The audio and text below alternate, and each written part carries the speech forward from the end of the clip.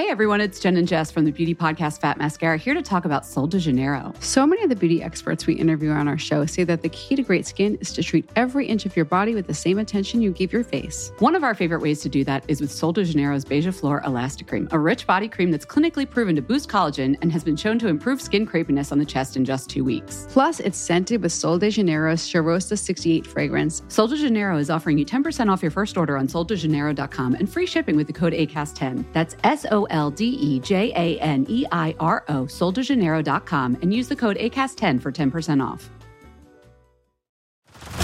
Head over to Hulu this March, where our new shows and movies will keep you streaming all month long.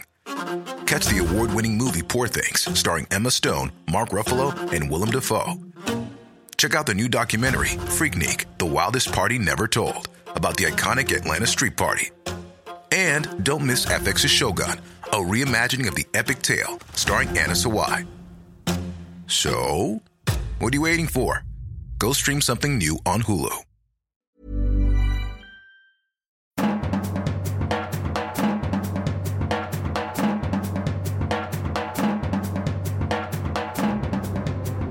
Välkommen in i garderoben med Charlotta Flinkenberg och Hulda Andersson.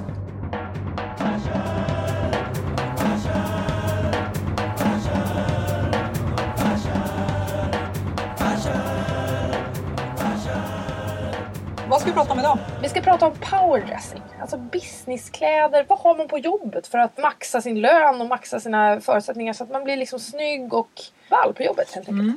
Kläderna som höjer både din lön och ditt självförtroende.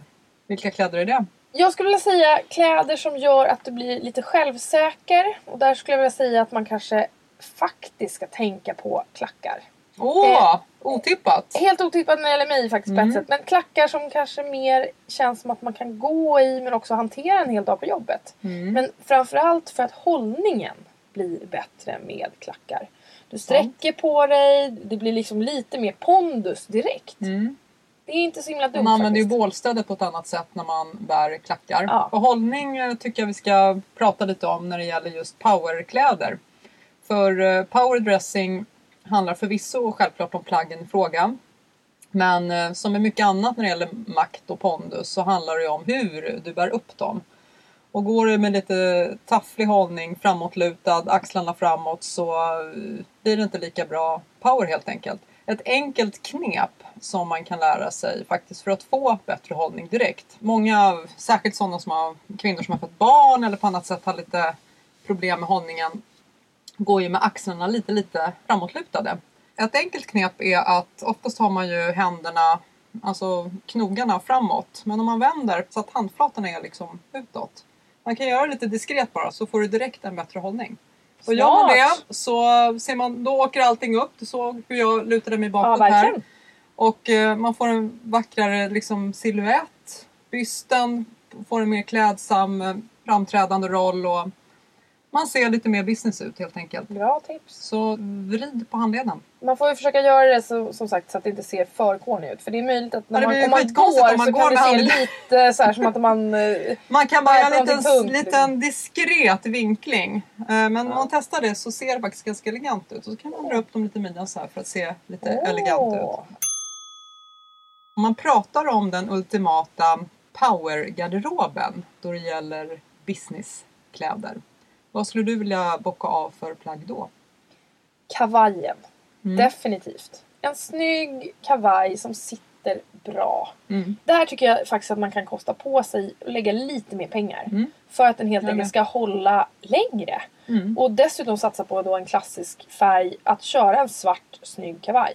Det är ett plagg som du kommer att kunna ha i så otroligt många olika sammanhang. Det låter ju supertråkigt på ett sätt att göra den typen av liksom klädinvestering. Fast jag tror det är smart. Mycket smart. Jag är faktiskt helt med dig där. Vi är inte alltid överens. Men den här gången... Skönt att vi är sams här. För en gångs skull så håller jag med modechefen. Jag tycker också att kavajen är en otrolig stöttepelare som har räddat mig. För det är lite så... En kavaj är för mig en sorts snuttefilt. Om man kanske ska göra någonting som kräver en viss form. Men det handlar mycket om prestationer när man pratar om powerdressing eller jobbkläder. Man kanske ska hålla ett anförande. dra en presentation för flera människor på jobbet. Eller man kanske ska löneförhandla. Eller man kanske är ny på jobbet. Det kan ju vara situationer då man känner sig lite ängslig och osäker. Även om man innerst inne kanske inte är det. Och då tycker jag en kavaj det är en bra sån här självsäkerhetsmantel. Som Mandrake. Man drar på sig manteln och så blir man bara superskärpt och smart. Så bra. Ja. Och kavajen är ju också väldigt fiffig eftersom den funkar ihop med i stort sett alla plagg. En kjol och en topp. Jättefint i kavaj. Jeans snygga och välsittande jeans och klackar. Ja, funkar. Du kan ha den ihop som en hel kostym om du har matchande byxor. Du kan ha en klänning under. Alltså kavajen funkar ju faktiskt till allting. Och du blir alltid dressad i en kavaj. Och du kan lätt variera din outfit också med att till exempel om du har en klänning under med en kavaj över så blir det ju mer business. Men å andra sidan när du då går vidare och ska kanske någon annanstans efter jobbet så kan man då ta av sig kavajen, sätta på ett halsband och ett par andra skor så är det liksom mer partyredo om det är så. Absolut, det blir after work. After work, precis. Nu är det kanske inte så vanligt att man lever exakt så för att man kanske mer springer iväg och hämtar på dagis. Men då å andra sidan kanske man har kombinerat det och med ett par sneakers i väskan istället för att man ska kunna springa lite snabbare och kunna lättare dra på den där overallen. Eller liksom alla olika typer av afterworks vi springer iväg till. Ett annat plagg som jag vill slå ett slag för i business-sammanhang är kjol. Jag brukar inte vara ett fan av kjol annars för jag tycker att kjol kan vara lite krångligt eftersom det kräver ett kombinationstänk. Och på morgnarna har man ju oftast ganska bråttom. Då kan jag tycka att det är enklare med just klänning för där är det blir som en uniform. Då sitter både överdel och underdel ihop. Men en kjol är samtidigt ett väldigt, väldigt tacksamt plagg tycker jag. Alltså en tight pennkjol trollar ju fram businesskänsla direkt måste jag säga. Verkligen. Jag håller helt med här också. Ja, det är helt otroligt. Du har ju nästan aldrig kjol. Du måste ha mer kjol. Du har rätt i det. Vi är så sams idag. Alltså. Ja, vi måste faktiskt börja bråka snart. Jag tror det är dags att göra det. Det kommer nog någonting snart. Men jag håller med dig med kjolen. Och jag har haft en svart A-linjeformad skinnkjol. Som går till knät i massor av år. Ja. Lite matt svart läder. Och den har ju räddat så många situationer. För jag känner att den funkar med en collegetröja och sneakers. Men man kan också ha en kavaj till och en blus. Och man kan dressa upp och dressa ner den på väldigt många olika sätt. Så det är ett väldigt bra plagg tycker jag. Och jag måste få berätta om min kärlek för en snortajt kjol av lite så bandage-liknande material. Typ hervé fast det är inte det. Det är underlinjen. Max Astria heter det. BCBG. En kjol som jag köpte i Miami för jättemånga år sedan. Som har varit så fantastisk. Dels för att den kramar om rumpen ordentligt. Bara smacka till. Ungefär som om man skulle linda in sig själv i bandage. Det låter som att man går omkring i Spanx. Fast men den är tillåtande Spanx. Ja, precis. Det låter som en mardröm tycker jag för min del. Nej, men den kramar åt som en fin liten boorm. Det är en snäll boorm runt rumpan. Jag skulle säga själva skillnaden då den kjolen gick från att vara bara en tight kjol till en sån här businesshöjare var den dagen jag vågade faktiskt stoppa in en blus innanför kjolen för att markera midjan. Och när jag markerar midjan så blir jag direkt million dollar lady. Då känner jag mig som Claire Underwood i House of Cards. Då blir jag the first lady. Underbar. Så jag kan rekommendera det. Det blir ett fantastiskt troligt. Det är som magi den gången man stoppar in någonting i en pennkjol. Man behöver inte stoppa in det så att det känns jättetajt. Man kan fluffa till och dra upp lite grann. Men man ska se att det är instoppat. För det ger en sån här business look som är svårslagen. Bra tips. Vi kan väl fortsätta lite med temat inspiration. Man kan hitta på lite oväntade ställen för jobbgarderoben. Och då tycker jag faktiskt tv-serier är fantastiskt. Så bra. Mycket bra. Har du några favorit-tv-serier när det gäller businessgarderoben? Jag kan ju liksom inte riktigt släppa Sex and the City. Det är ju liksom, jag vet inte riktigt. Det är någonting med den där serien. Jag blir nästan lite irriterad på mig själv. Att jag fortfarande tycker att det är så härligt på något vis. Den går i repris 480 gånger om året. Och varje gång den går i repris, det är ju oftast lite udda timmar sådär på nätterna. Och jag kan ju inte sluta titta. Jag vet exakt vad avsnittet handlar om. Jag vet till och med vad avsnittet heter. Och jag kan ändå inte sluta titta. Så jag är med där. Men det är den här värmen som ändå den här serien ger på något vis. Systerskapet. Ja, underbart. Och där har vi ju väldigt många bra olika yrkeskategorier som de här väninnorna representerar. Och alla symboliserar ju olika typer av powerdressing. Har du någon favorit? Jag skulle nog säga Carrie ändå. Jag tror att det är där själva modesvängen tar sig de allra mest spännande formerna. Ja. Alltså, jag tycker nog att det är där detaljrikedomen i liksom hur hon använder accessoarer och sådana saker. Alltså, och mixen av kontraststyling och sådana saker som är spännande. Fortfarande. Det tycker jag. Ja, Carrie är ju väldigt fin. Jag vet däremot att när det gäller businessinspiration så tycker jag att Samantha är väldigt kul. För hon är ju den äldsta av kvinnorna i serien och utstrålar kanske lite mindre flörtighet och mer självsäker puma i sina klädval. Det är väldigt mycket markerade axlar och breda bälten och ganska dominanta väskor. Och hon är inte lika... försiktig, eller ingen är ju försiktig. Nej, ingen är väl direkt. Kanske Miranda är lite försiktig, mycket bruna kjolar där. Men det jag gillar med Samantha är svulstigheten men ändå det skräddade. Hon har ju väldigt vackra figursydda dräktjackor. Ja, förmodligen. Det är väldigt mycket vinters inblandat i det där också. Förmodligen eftersom stylisten Patricia Fields är väldigt förtjust i att gräva i gamla såna Oscar de la Renta-arkiv. Jag intervjuade henne för flera år sedan inför just Sex and the City första filmen. Och det där hade man velat vara en fluga på väggen. Ja, vi hade ju behövt göra ett program bara om henne kanske. Men det är en väldigt spännande kvinna på alla möjliga sätt. Som har rött hår, grekinna och svär som borstbindar och rökt inne på hotellrummet. Fast det är ju strikt förbjudet att röka givetvis. Och hon kraxade brett och vilt om hur de var de här skådisarna som hon jobbade med i serien. Vilket de säkert inte fick. Hon bryter lite regler helt enkelt. Hon bryter regler hela tiden. Även stilregler. Hon öser ju på och kör sitt race. Men hon pratade ju väldigt mycket om det här med maktsignaler och hur hon tänkte när hon valde kläder till de här olika karaktärerna i serien. Berätta, vad sa hon om det? Det hon utgick ifrån, förutom deras förmodade yrken då, att en är advokat, en jobbar med PR och en är journalist och så vidare. Så utgick hon väldigt mycket från deras kroppsbyggnad, deras hållning. Hon pratade mycket om hållning också, alltså posture och hur de bar kläderna. Sarah Jessica Parker Carrie var ju givetvis enklast att klä, för hon är lätt som en ballerina. Och hon tyckte Miranda var svårast, för hon var inte lika lockad av kläder, varken privat eller i serien. För hon fokuserade på sitt jobb som advokat. Men hon pratade mycket om hur man bär upp det kvinnliga. Att det kvinnliga alltid ska stå i fokus i hennes styling. Eftersom man idag oftast försöker döda det kvinnliga, som hon beskrev det.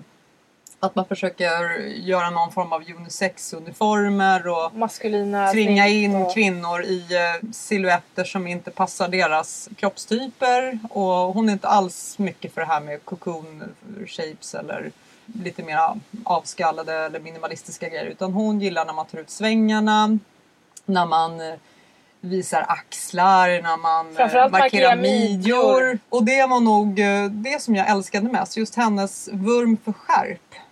Det är en sån här grej som man kanske inte tänker på när det gäller mode överlag. Men just när det gäller powerdressing så kan jag rekommendera er lyssnare att skärpning, det är verkligen fantastiskt vad ett bälte kan göra för en outfit. Skärpning är inte dumt faktiskt. Skärp är jättekul att leka med. Och skapa de här intressanta kontrasterna mellan texturer och ett sätt att kanske få in lite metall eller färg i en rätt så stram business outfit. En annan person, om vi ska tänka på skärp, som blev väldigt efterapat kan man väl säga, det var ju Olivia Palermo när hon gjorde The Loop. Ja, just det. Att när hon gjorde den här klassiska lilla knuten på sitt skärp, när hon hade ett smalt skärp och så gör man en... Som vi visar på Instagram. Ja, om du vill veta hur man gör loopen absolut. Så kan du gå in där och kolla. Det fixar vi. Det ger ju en mer modern tolkning av businessgarderoben. Och ett snyggt avslut på skärpet. Som gör en liten detalj som är något extra. Och hon är fortfarande väldigt stilmässigt med still going strong. Olivia Palermo. Absolut. Verkligen. Så Sex and the City funkar väl fortfarande tycker jag. Ur stilmässig inspiration för business-syften. Men sen har vi också, har vi fler serier? Ja, alltså serier... Jag tycker ju House of Cards, även om det kanske bara är First Lady där, alltså Claire Underwood. Nu har inte du sett House of Cards, men det är ju alltså Robin Wright Penn. Jag vet inte om hon har Penn fortfarande efternamnet, Sean Penns exfru. Som har den kvinnliga huvudrollen där och klär sig otroligt elegant. Nu är det i och för sig lite orättvist kan jag tycka när man tillskriver henne den här välkläddheten. Det måste man komma ihåg tycker jag. Hon är svår att klä dåligt. För hon är lång, slank, hon har vackra ben, hon har höga kindben. Liksom förutsättningarna är 100%. Förstår du vad jag menar? Ja, verkligen. Det är så kan det vara. Inte sådär jättestor byss och hon kan ha de här tajta figursydda skjortorna och de här Roland Moret-klänningarna som är, du vet, kräver liksom båtringning och asymmetriska små detaljer. Och det, jag vet att jag kanske inte skulle komma undan med det på samma sätt som hon. Men jag tycker ändå att inspirationen hon ger och grasen är ju fantastisk. Så det tycker jag man ska titta på House of Cards och Claire så kan man få mycket inspiration. Bra tips. Jag skulle vilja slå ett slag för ett nyckelplagg att satsa på. Just som är högaktuellt. Och det är...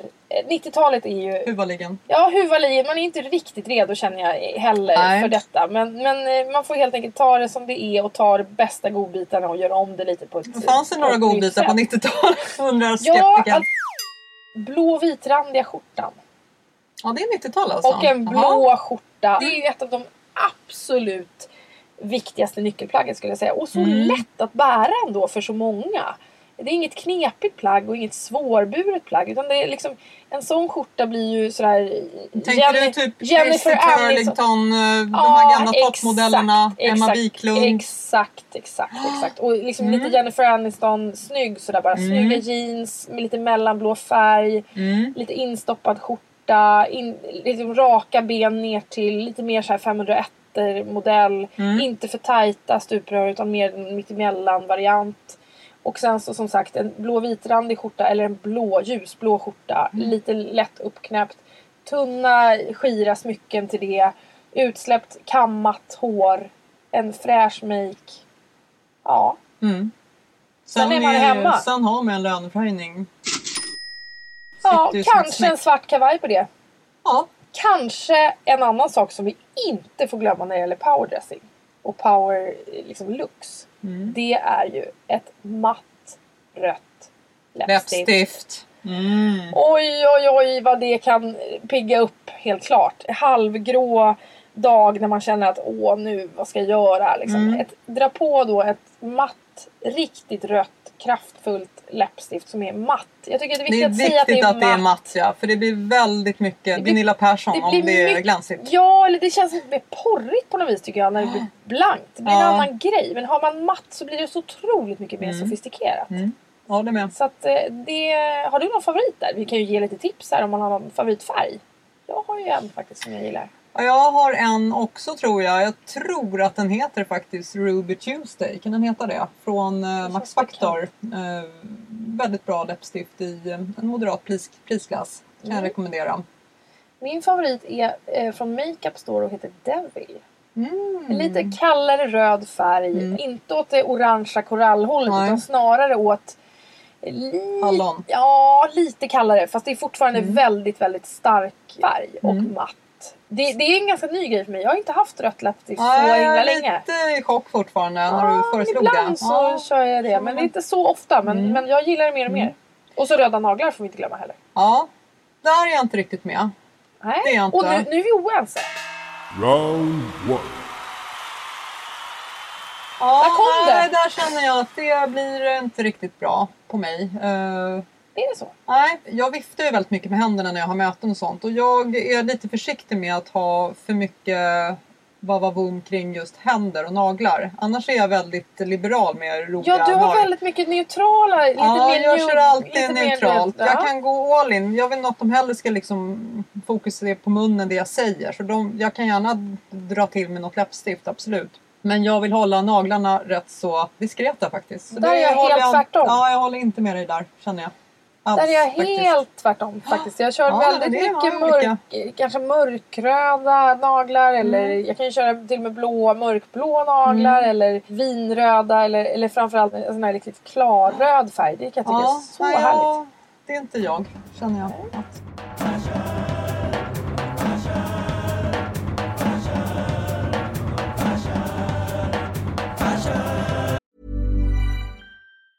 Hey everyone, it's Jen and Jess from the beauty podcast Fat Mascara here to talk about Sol de Janeiro. So many of the beauty experts we interview on our show say that the key to great skin is to treat every inch of your body with the same attention you give your face. One of our favorite ways to do that is with Sol de Janeiro's Beija Flor Elastic Cream, a rich body cream that's clinically proven to boost collagen and has been shown to improve skin crepiness on the chest in just 2 weeks. Plus, it's scented with Sol de Janeiro's Charosta 68 fragrance. Sol de Janeiro is offering you 10% off your first order on soldejaneiro.com and free shipping with the code ACAST10. That's SOLDEJANEIRO, soldejaneiro.com, and use the code ACAST10 for 10% off.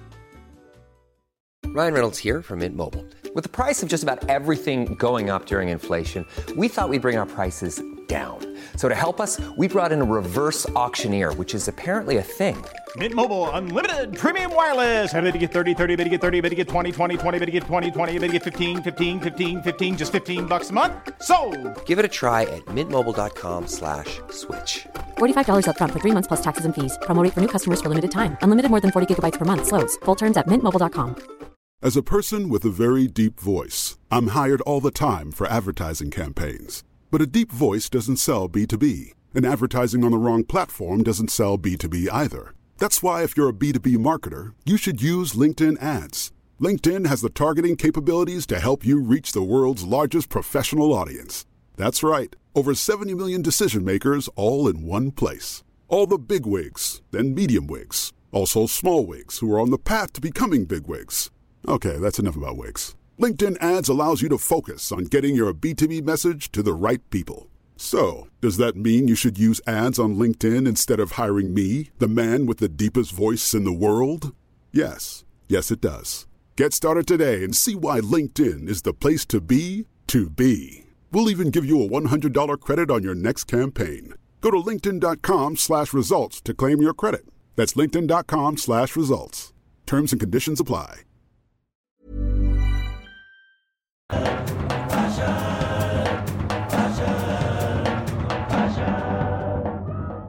Däremot en grej som signalerar business väldigt, väldigt markant är håret. Det är ju det, tyvärr höll jag på att säga, inget klädesplagg. Det skulle vara mycket enklare om man hade typ en peruk eller mössa att ta på sig.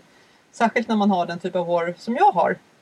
Som inte är så lätt stylat. Men när man lägger lika mycket tid på håret som på kläderna.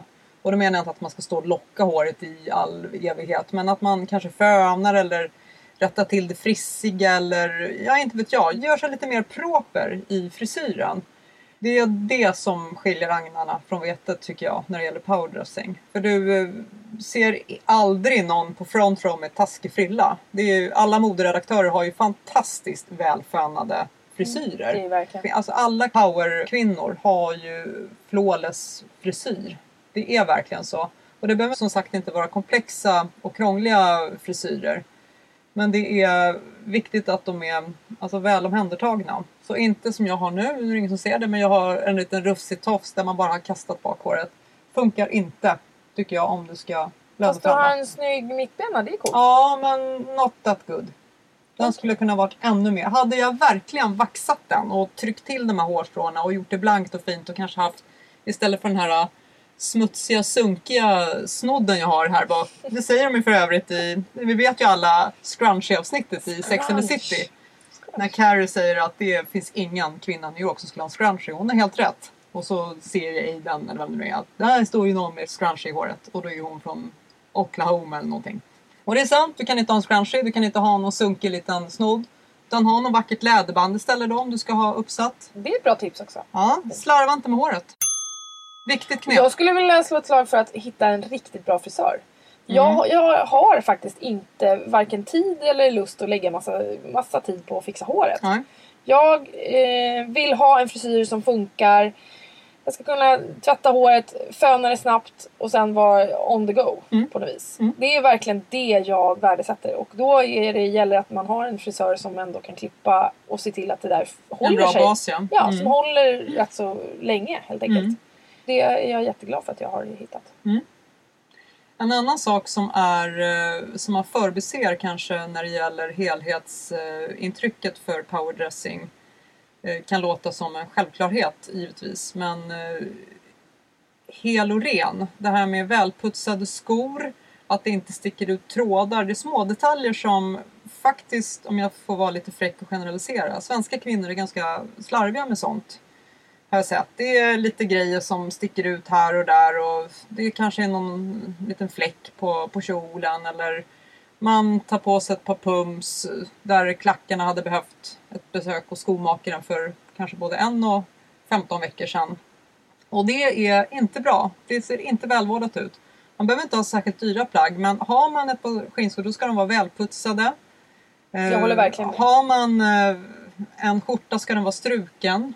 Det är viktigt med små detaljer, sublima finish-effekter som signalerar att du har lagt lite mer tid på det. Jag vet också en intervju jag läste en gång med amerikanska Glamour, en tidning både jag och Hulda har jobbat på, den svenska editionen av för länge sedan.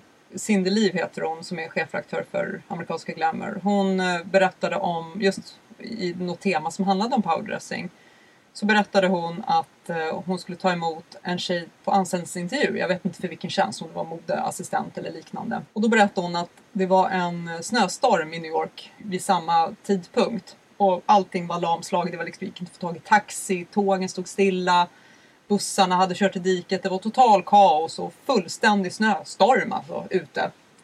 Och då satt ändå den här flickan i receptionen och väntade på henne i tid. Med välputsade skor och inte med rinnande mascara, utan hon såg väldigt proper ut. Och hon berättade i den här krönikan att hon måste ju ha varit ute i så fantastiskt god tid. För att hon har ju förmodligen varit inne på toaletten då, på personaltjottan och i panik så torkat. För det går ju liksom inte att anlända i tid och se så klanderfri ut. Hon sa att det var verkligen respekt, så hon fick jobbet. Bra, det är en annan typ av powerdressing. Ja, verkligen.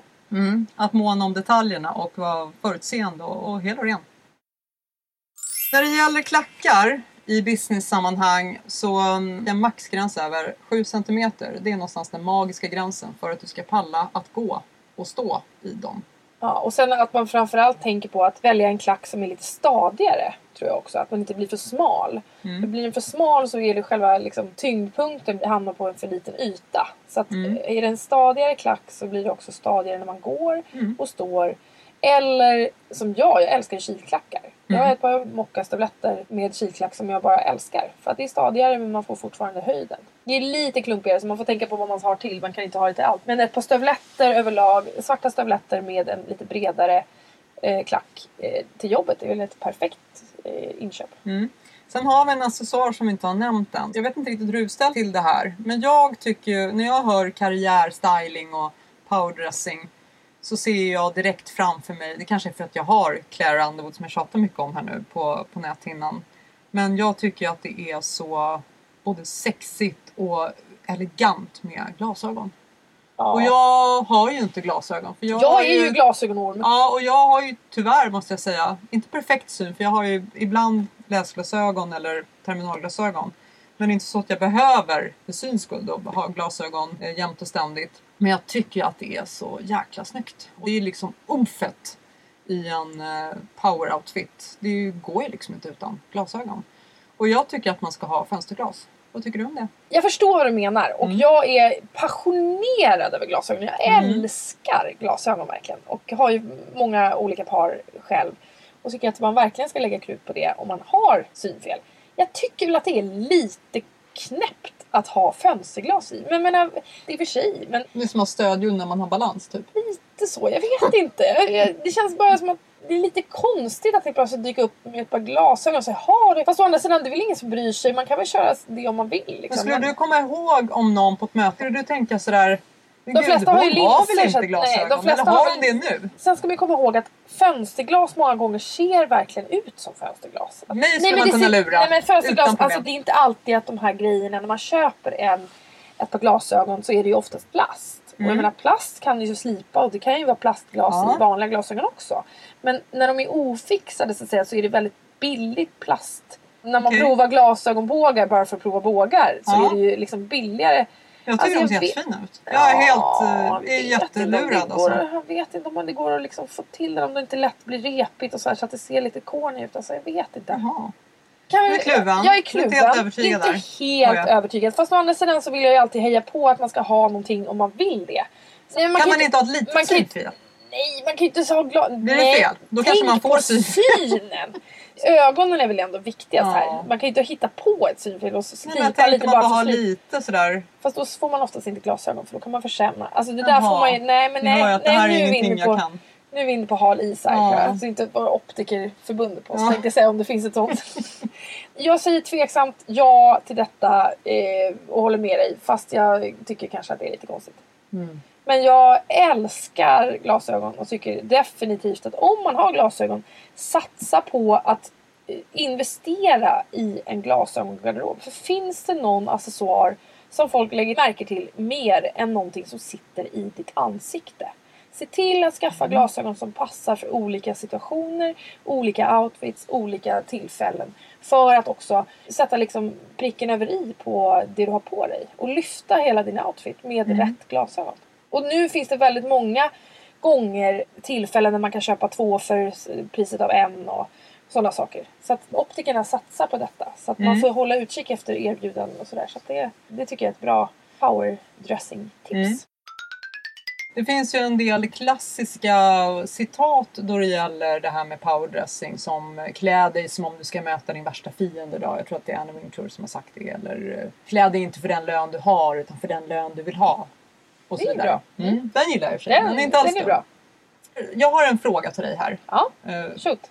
Ponera att det är ju lätt någonstans att komma med en fantastisk businessgarderob om man kanske söker ett nytt jobb eller börjar på ett nytt jobb. För då har man ju någonstans ingen historia där som kan avslöja hur du har klätt dig tidigare. Men vad händer om du plötsligt byter stil och har gått från lite halvkavig sådär på kontoret och inte riktigt brytt dig. Och sen så är det okej att byta stil i sin nuvarande tjänst? Det är klart att det är. Det är återigen det här klassiska. Att man tänker för mycket på vad andra ska tycka om ens outfit eller kläder. Eller hur man klär sig. Eller att man har ändrat stil eller inte ändrat stil. Eller... Har du gjort det någon gång? Har du gått från halvkavig till karriärista på samma jobb? Nej, inte på det sättet. Så jag tror faktiskt att jag har gjort det. När jag började som chefredaktör på Glamour så var inte jag särskilt modeintresserad. Men kände att jag var tvungen att bli det. För att jag hamnade i en internationell samhörighet med andra chefredaktörer. Och det var mycket modemärken och modeannonsörer inblandat. Och man hamnade i en atmosfär som ställde högre krav faktiskt på vad man hade för jobbgarderob. Och då gick jag från ganska sjavig faktiskt. Lite för korta brallor och lite hej och hå t-shirts till vardags. Till att klä mig faktiskt över en natt mera businessanpassat. Intressant, ja. Jag måste ändå erkänna att det kändes lite fånigt den första veckan. Det kändes lite som att jag var på maskerad eller att jag klädde ut mig. Ja, faktiskt. Men man vänjer sig väldigt fort. Och någonting som känns lite hemskt att faktiskt erkänna är att jag fick en annan respekt med min nya jobbgarderob. Jag hade ju samma kvalifikationer innan, absolut. Samma kompetens, det var ingenting sånt som hade ändrats. Jag blev liksom inte smartare över den här natten. Men jag klädde mig smartare och fick ett annat bemötande. Så det kan vara viktigt att tänka på vilka signaler man skickar ut. Det är ett väldigt bra tips. Med sina kläder. För kläder får man ju aldrig glömma, det är ju kommunikation. Fast på ett annat sätt. Man kommunicerar ju, precis som du säger, ut det. Och du kan ju kommunicera ut vad du vill där. Vad vill du säga om dig själv? Och så kan du kommunicera det ut det till omvärlden via kläder. Då får man helt enkelt ta sig en funderare vilka sidor man vill visa och hur man gör det. Ska vi summera det här? Absolut. Nyckelplagg, blåvitrandiga skjortan. Pennkjolen tycker jag. Figurkramarna. Och stoppa in skjortan eller blusen eller markera midjan. klackar, men i en lagom höjd som du klarar av att gå i. Max 7 centimeter. Ja. Och en stabilare klack. Och sist men inte minst, kavajen. Glöm inte en välsittande bra kavaj. powerplagget framför alla. Och otroligt väl ansad frippa. Och ett matt rött läppstift. Sen är det bara att hova in stålarna och säga ditt bud och hålla tyst. Och den som bryter tystnaden har förlorat. Så är det ju när det gäller löneförhandling, eller hur? Just det. Man får sitta tyst länge, men det är någonting man får lära sig att... Körde jag det när du var min chef? Gjorde jag det? Ja, jag förlorade. Bra där! Och den var också väldigt välklädd vid den intervjun, kan vi tillägga. Det är ju jättebra när kläderna kan ge en mer lön. Ja, och framförallt lite mer självförtroende kanske. Ja, och det tycker jag faktiskt att det kan göra. Men man ska fortfarande inte klä sig för någon annan än sig själv. Det är faktiskt det viktigaste. Tycker jag. Fast jag håller inte riktigt med om det där i sig. Jag tycker man kan klä sig för ganska många andra också. Round 2. Man kan klä sig för att imponera och attrahera. Jag är inne på det. Du tycker att jag är klyschig när jag säger det? Nej, jag tycker att du är lite för naiv kanske. För att om jag skulle klä mig för mig själv, då skulle jag gå omkring i mjukiskläder jämt. Alltså varför skulle man egentligen vilja ha någonting annat? Fast jag menar kanske det är mer bara det här komfort. klär sig för sig själv. Alltså jag menar att man ska välja kläder när man gillar själv. Alltså man ska inte välja någonting som andra vill att man ska ha. Eller att man tror att nu är det trendigt med det här så därför väljer jag det. Nej, bara för att jag ska vara det rätt. Det är mer så, jag kanske har varit lite otydlig där. Men det är mer så jag menar. Att man hela tiden ska vara sig själv och sin stil närmast. Och inte låta sig liksom anpassa sig efter alla andra hela tiden. För då tappar man verkligen lätt sig själv i det. Sen tror jag i och för sig att man har oftast grundstyrkan och självsäkerheten inom sig. Men kläderna kan vara ett sätt att förstärka det här. Och det är så man kanske kan kommunicera eller förklara själva fenomenet powerdressing. Att du skickar den här signalen. Innan du har visat vad du går för så får alla i rummet så här: här kommer hon! Och det är en känsla man gärna vill att de ska få. Eller hur? Man vill att alla ska vara så här: shit vad hon är, vad skarp. Hon klädde sig. Ja, man vill ge ett skarpt intryck. That's one sharp woman. Man vill ju höra det. Liksom, man vill att de ska tänka det. Skarp är ett underskattat ord. Verkligen. Med skarpa och vänliga hälsningar så tackar vi för det här poddavsnittet. Vi hörs snart igen. Hej då! Hej då!